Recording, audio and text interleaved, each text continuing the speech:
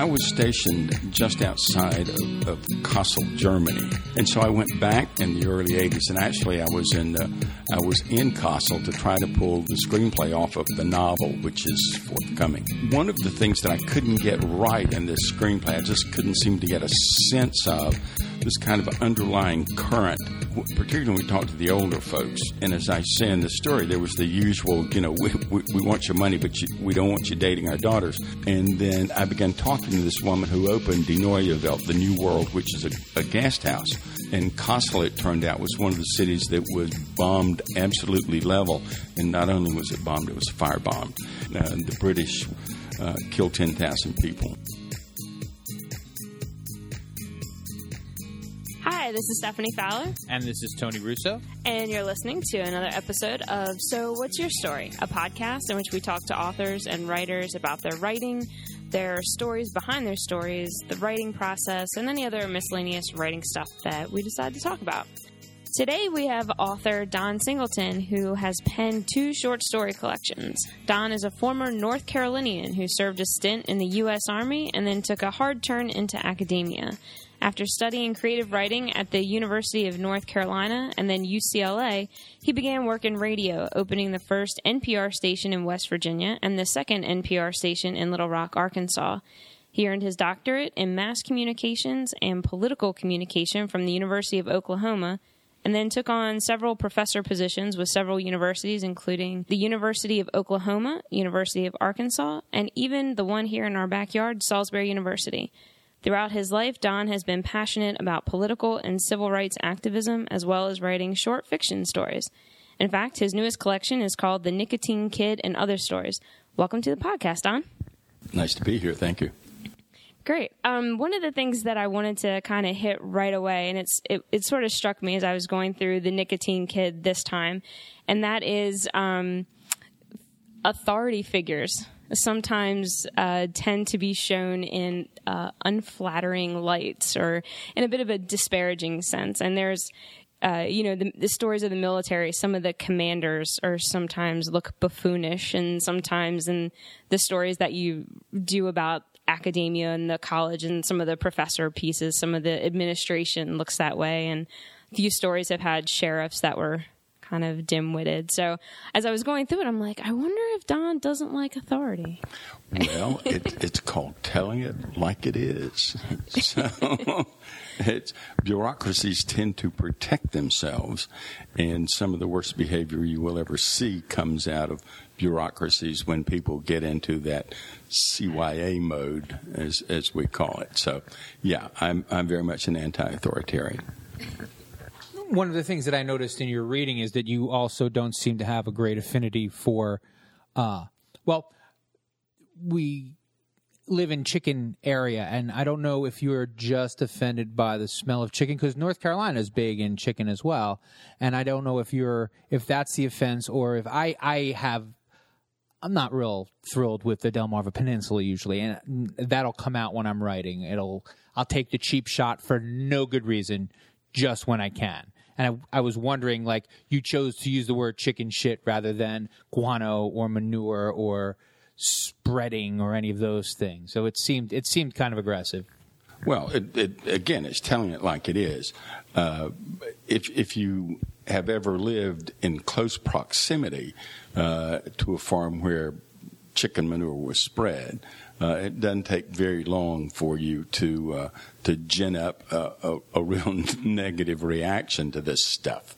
Do you think the real estate agents really know? I mean, because I live very close to one, and I didn't catch a whiff until after I signed my my mortgage promise. Oh, the real estate agents are not going to tell you. I shopped for a house down here 3 years ago. Actually, when I retired, I shopped all over the country, and it was amazing the stuff you run into that real estate agents don't tell you. They're in the business of selling houses. But I looked at a house that was between Salisbury and Berlin, and it took me a minute trying to figure out why this house, which was really quite lovely, was for sale as cheaply as it was. And so went round to the back, and it's facing the fan from a large chicken house. And I went, okay, we're done here. That would probably kill it for me, too. And so, how did you come to start writing short stories? Is this... Well, if I were going to describe myself, I'd probably describe myself as a failed writer. I started out at the University of North Carolina in creative writing, and that was in radio. I was in the radio, television, film department because at the time that happened to be where the best creative writing program was.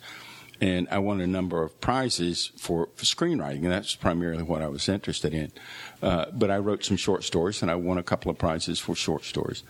And then over the years, I tried my hand at writing commercial fiction and discovered that very much like the West Coast, that's pretty much a closed loop, and everything comes out of New York, and you have to spend your time wooing those folks in order to get your stuff published.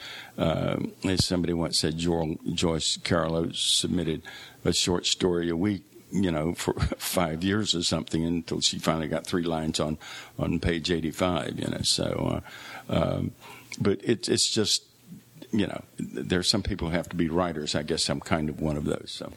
Right. And so I noticed in both your first work that was called Pocomoke Rules, there were stories in there where there are, sort of that military, background, and that occurs again in Nicotine Kid, sort of writing these sort of these almost vignettes, I guess, of these, people and going through these experiences, and travel also. There was, I guess you were overseas, so there's sort of that sense of traveling in some of your stories. I know there was the one called The Best Gas Chambers and Pocomoke Rules, and then we've got the Die Nuelt in this one? Yeah. Okay. It's the New World. Yeah. Right.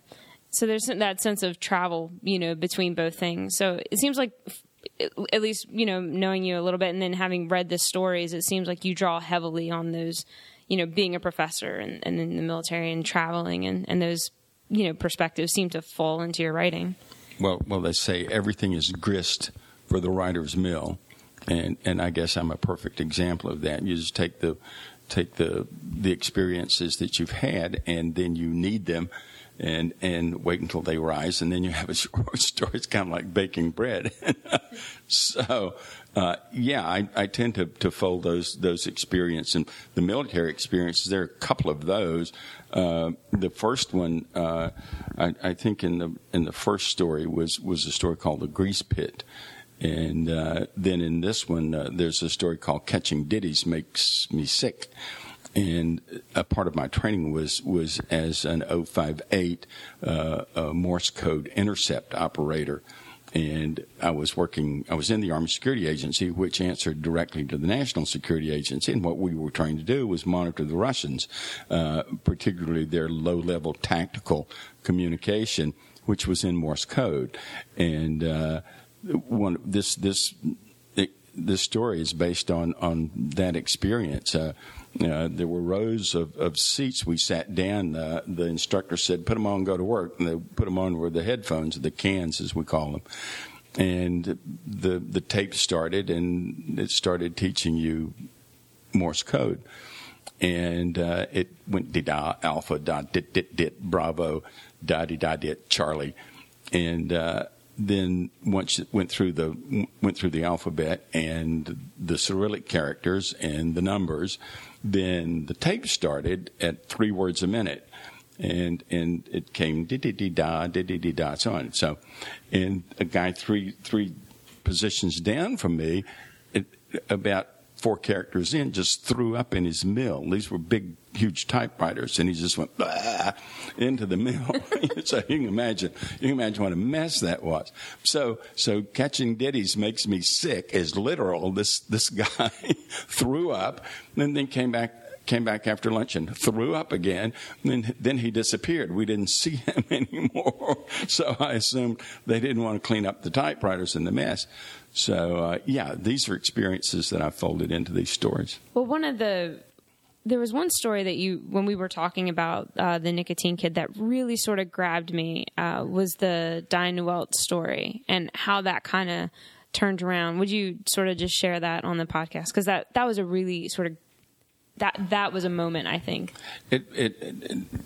I was stationed just outside of Kassel, Germany, and in Kassel, Germany, every 5 years something called Documenta, and it's an international art exposition.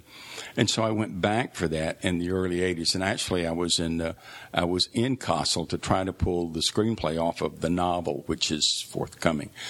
And one of the things that I couldn't get right in this screenplay, I just couldn't seem to get a sense of this kind of underlying current, particularly when we talk to the older folks in Germany.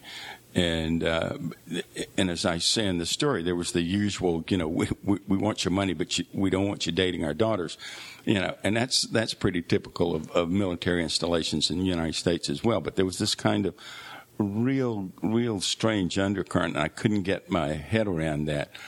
And then I began talking to this woman who opened Die Neue Welt, the New World, which is a guest house.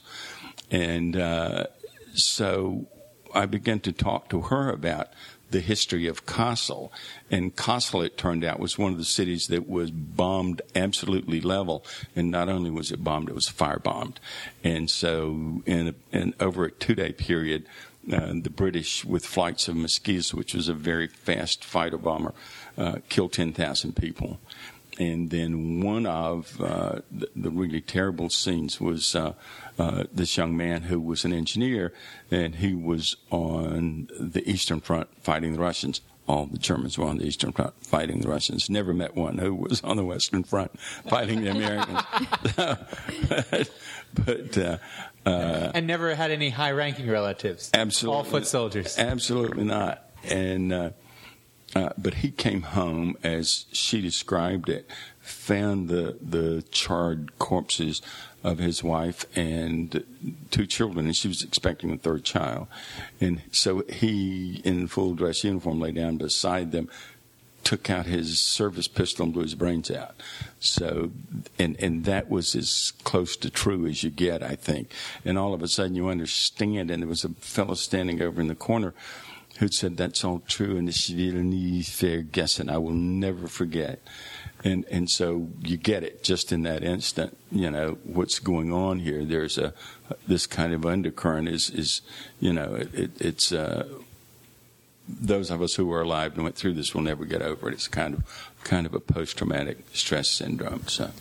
Right. And so as a writer, when you are hearing that kind of story, your brain's going, I have to write that story. Oh, absolutely. Yeah. You talk about, grist for the mill. I mean, when you were sitting down telling me this, I tend to prefer to think that writers are a little more sensitive to the world around them. Maybe we're hypersensitive, but I think we tend to be a little more sensitive to the world around us. So you're in this environment where you're like, I'm not really sure why I'm getting this subtle, resentful feedback. I've never been here, I'm kind of new here. But then when you talk to someone and then that kind of story comes to front, like, oh yeah, by the way, you guys leveled our town, killed 10,000 of our people, and, all of these things happen. That's when the writer brain goes it just kind of hits hyperdrive, or at least I like to think that way. I agree with you. I was actually thinking on the way over here that my experience is almost like, does nobody else see this? How come no one else is seeing it? And then I'm like, well, they're not seeing it the way I'm seeing it. Now I have to tell them. I have to tell everyone what they're missing because it's way cooler in my head than it is in yours. Yeah.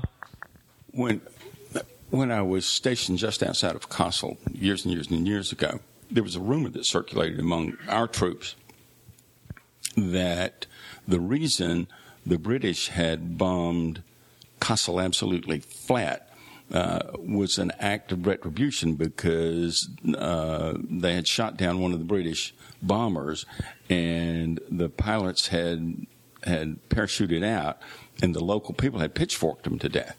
Now, that was the rumor that circulated, okay? And I never could confirm that, and I couldn't find anybody who would confirm that. But recently, a friend of mine who is German sent me a website, and in this website, it turns out that this incident actually happened, but it was not a British plane, it was an American plane, and it happened to the north of Kassel somewhat. The plane went down, they captured the American flyers, and the train was bombed out, and they had to march them through this little town. And when they marched them through the little town, the people in town tried to kill them. So, and there was one guy who was already injured, and they had been put in an ambulance, and he survived. And 2, I think, maybe of the airmen survived, badly beaten, but there were 3 of them who were beaten to death. So this incident actually occurred, but it occurred much further to the north. But that was kind of circulated among our troops when I was there as the reason they had so destroyed Kassel. So, it's very complicated. I can't wait to get back to the typewriter for that one. Do you still type on a typewriter? What? Are you still using a typewriter? No. Oh, gosh, I was like, whoa, talk about kicking it vintage style. No, well, I did for years and years and years, but not anymore now. So speaking of getting back to the typewriter, you have a collection, so this is your second collection. Yes. What is your process for doing the collecting? Like, how do you decide what to keep, what not to keep? Do you have, for instance, if there were a third collection to come out, is it already half done at home? Like, you write one and you let it sit, and then you're like, okay, I got to 20, now it's time to go. How does collecting work? I have a list of short story ideas in a file on my computer, and as I come across things that aggravate me or bug me, I put them in that list. And so then as I finish one, then I come back and I'll look at my list and I go, that's the one I want to do. And so I just go right down the list. One of the really useful things, particularly in terms of this second book, most of the stories in the first book I had written, and they were just sitting around at my house.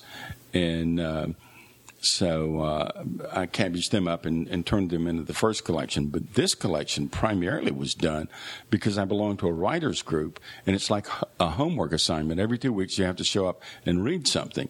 And so in that 2-week period, if I really am conscientious, I'll turn out a short story, and I will take it to the writers group and read it, and sometimes in 2 parts or 3 parts or whatever. So that's the way this one came to be. Well, let's shout out the writers group. Which writers group are you a member of? It's called the Lord Delmarva Writers and something group. Where do you guys meet? We meet typically at Hunan Restaurant every 2 weeks, Sunday at 2:00 in Salisbury. We are members of a writers association here, the Lower Eastern Shore Writers Association, and Stephanie and I particularly are struggling with the fact that we have so little interest in joy. Like, everybody's like, we should have a writers group, and I said, you should have a writers group. So what do you do? Do you really feel like it's a benefit to you? What are the ups and downs of being a part of something like that? Well, it's been enormously beneficial for me because I can think up, probably 300 excuses why I shouldn't sit down and write. I can always find something else to do. But with this kind of homework assignment in the back of my mind, I got 2 weeks, and so I got to spend some time working on this short story. And I tend to produce these pretty quickly. Once I have the basic idea and once I know where I'm going with the story, then I can turn them out pretty quickly.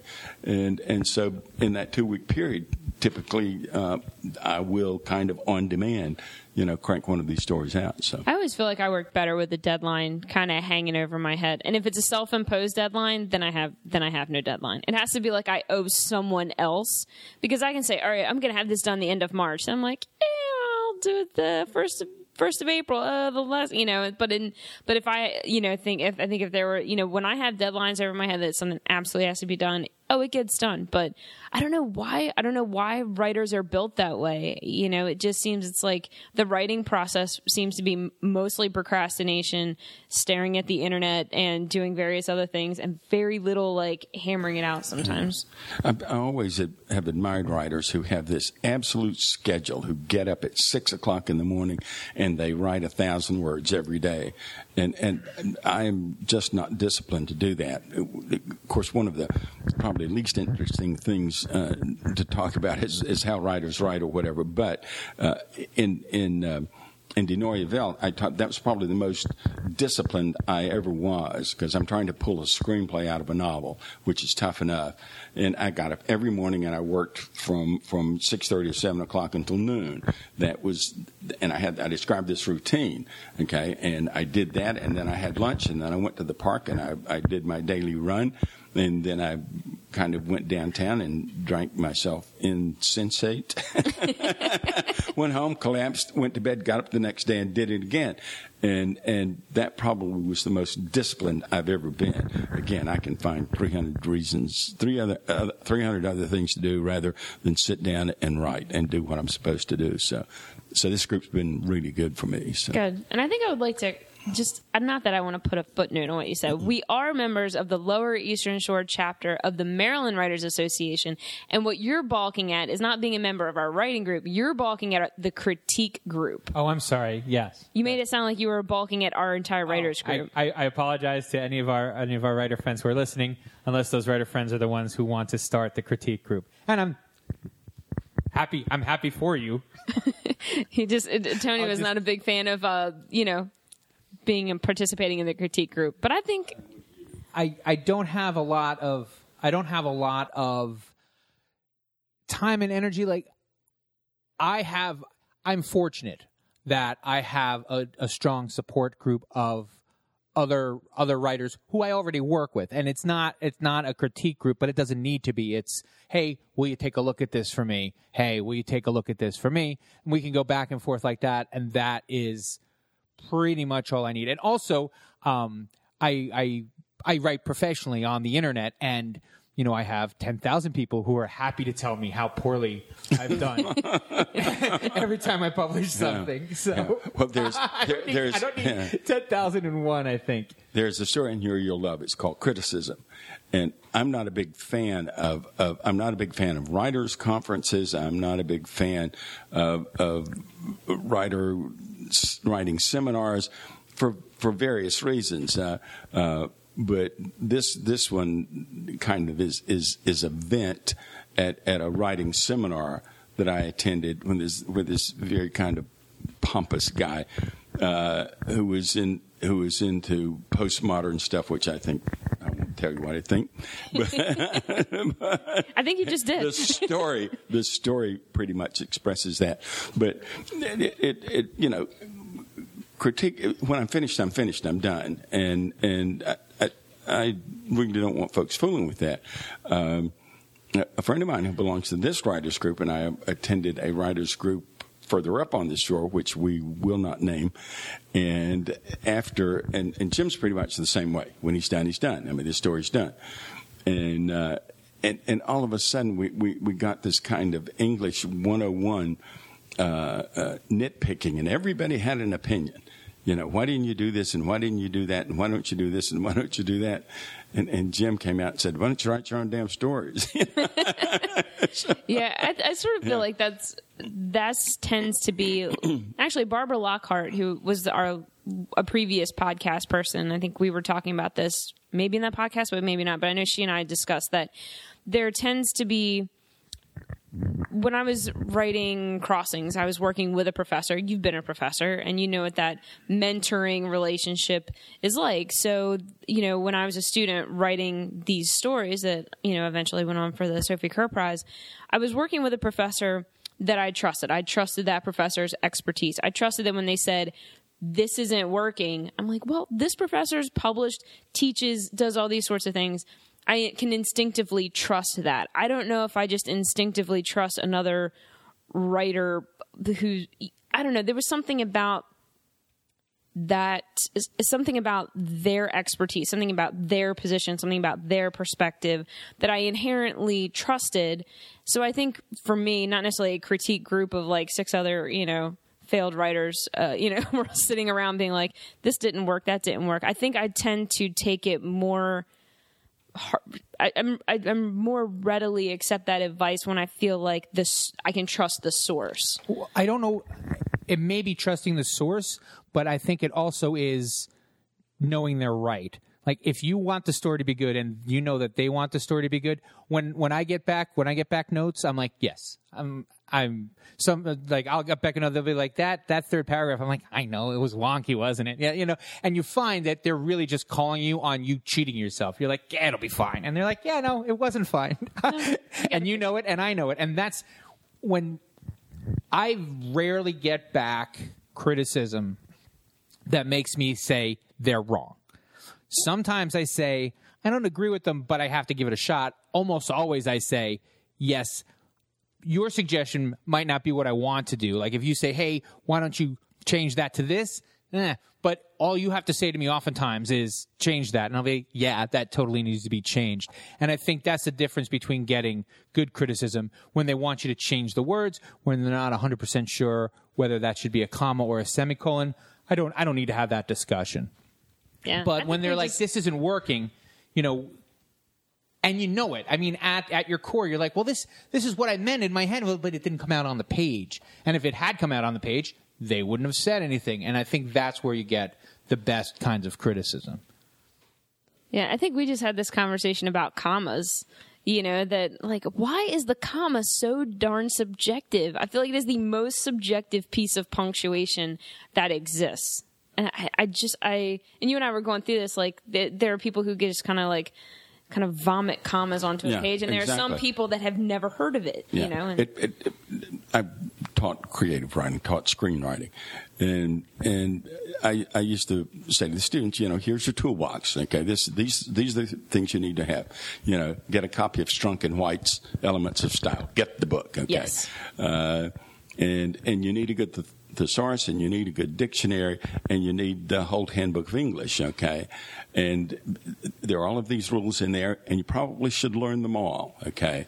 But when you write, you probably want to write for rhythm, and you probably want to punctuate the way it feels, the way you want it to feel, and as opposed to, just very slavishly, obeying the rules. And so that's the way I write. And you always get another bite at the apple when it comes to word choice and punctuation. I mean, nobody just writes except actually I do it all the time, but nobody ought to just write and just put it out in the world. You're right, and let it cook for a couple days and take another gander. Yeah, exactly. Well, this has been proved 3 or 4 times, and I think we got them all.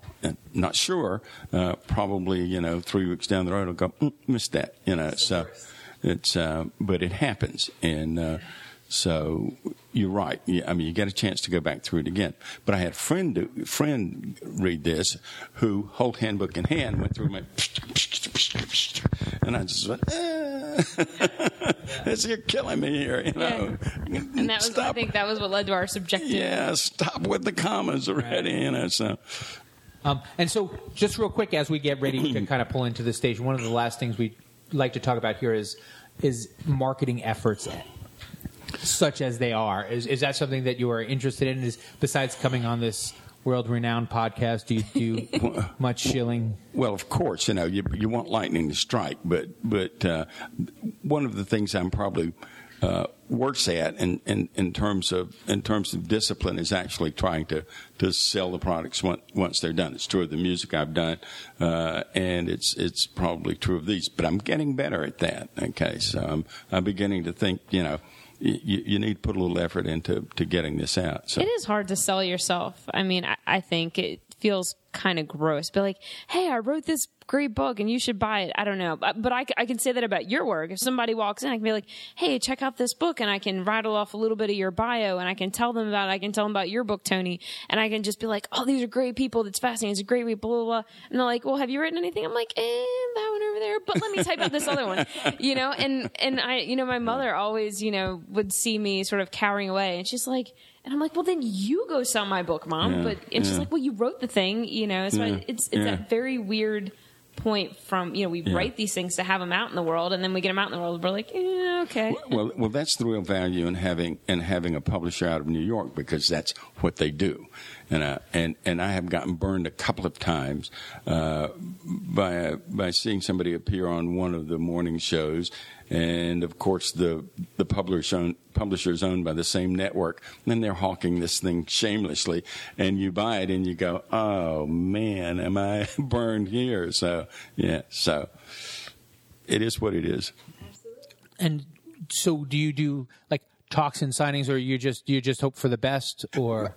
Well, I had a publication party for the first book, and probably I think we did a 50-book run and sold over half of them. And I've sold a few off the internet. I've got them up as ebooks, and so it's. But over a period of time, I'm hoping I'll begin to accumulate an audience, and I think that's part of one of the things that happens if you write. I'm thinking now about John Irving, who wrote 3 books. The publisher didn't push any of them. The second one is one of the funniest books ever written. It's called The Water Method Man.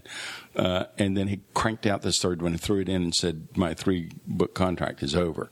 And then he went to a new publisher, and I will swear that this man took all of the stuff that he had been working on that was in his desk in pieces and just kind of like a deck of cards, fanned it together and said, okay, here's my next book. It's called The World According to Garp, which was an enormous hit, smash, turned into a movie. But if you read The World According to Garp, they're going along, and one day Mother said, let's move to Austria.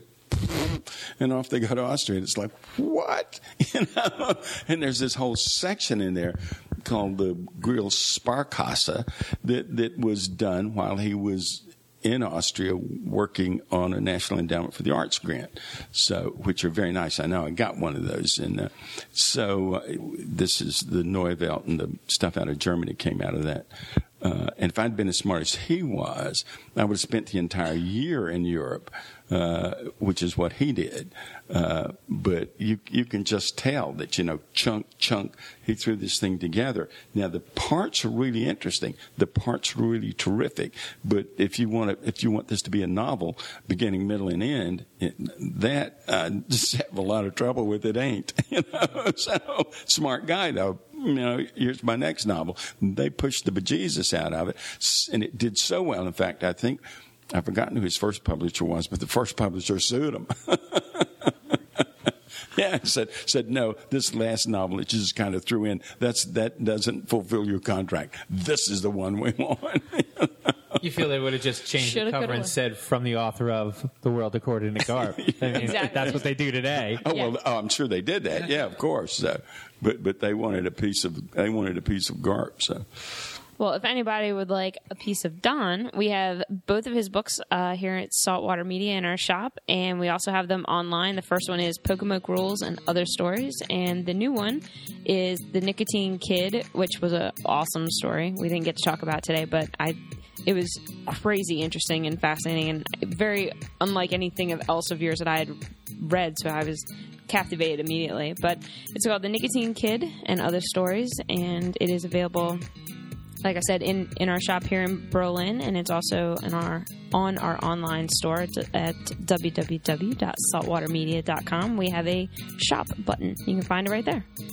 And do you have any a website or a social presence that you'd like to let everyone know about? I just have a Facebook page, and I occasionally post the titles of the book up and go, please buy my books. Exactly. But I don't have a website. So fair enough. Well, you can find me at my name backwards. It's OSSURYNOT. That's on all the social media. I'm meanest on Twitter. You are always meanest on Twitter. And thank you very much for being on the podcast, Don. Appreciate it. Certainly my pleasure. Thank you. Thank you, Ton. Thank you. So What's Your Story was recorded at Saltwater Media, an indie book publisher in Berlin, Maryland. Find us at saltwatermedia.com and on social media. Want to hear more? Just follow along by subscribing on iTunes to hear more behind the stories. Want other people to hear more? Give us a great review on iTunes. Tell your story.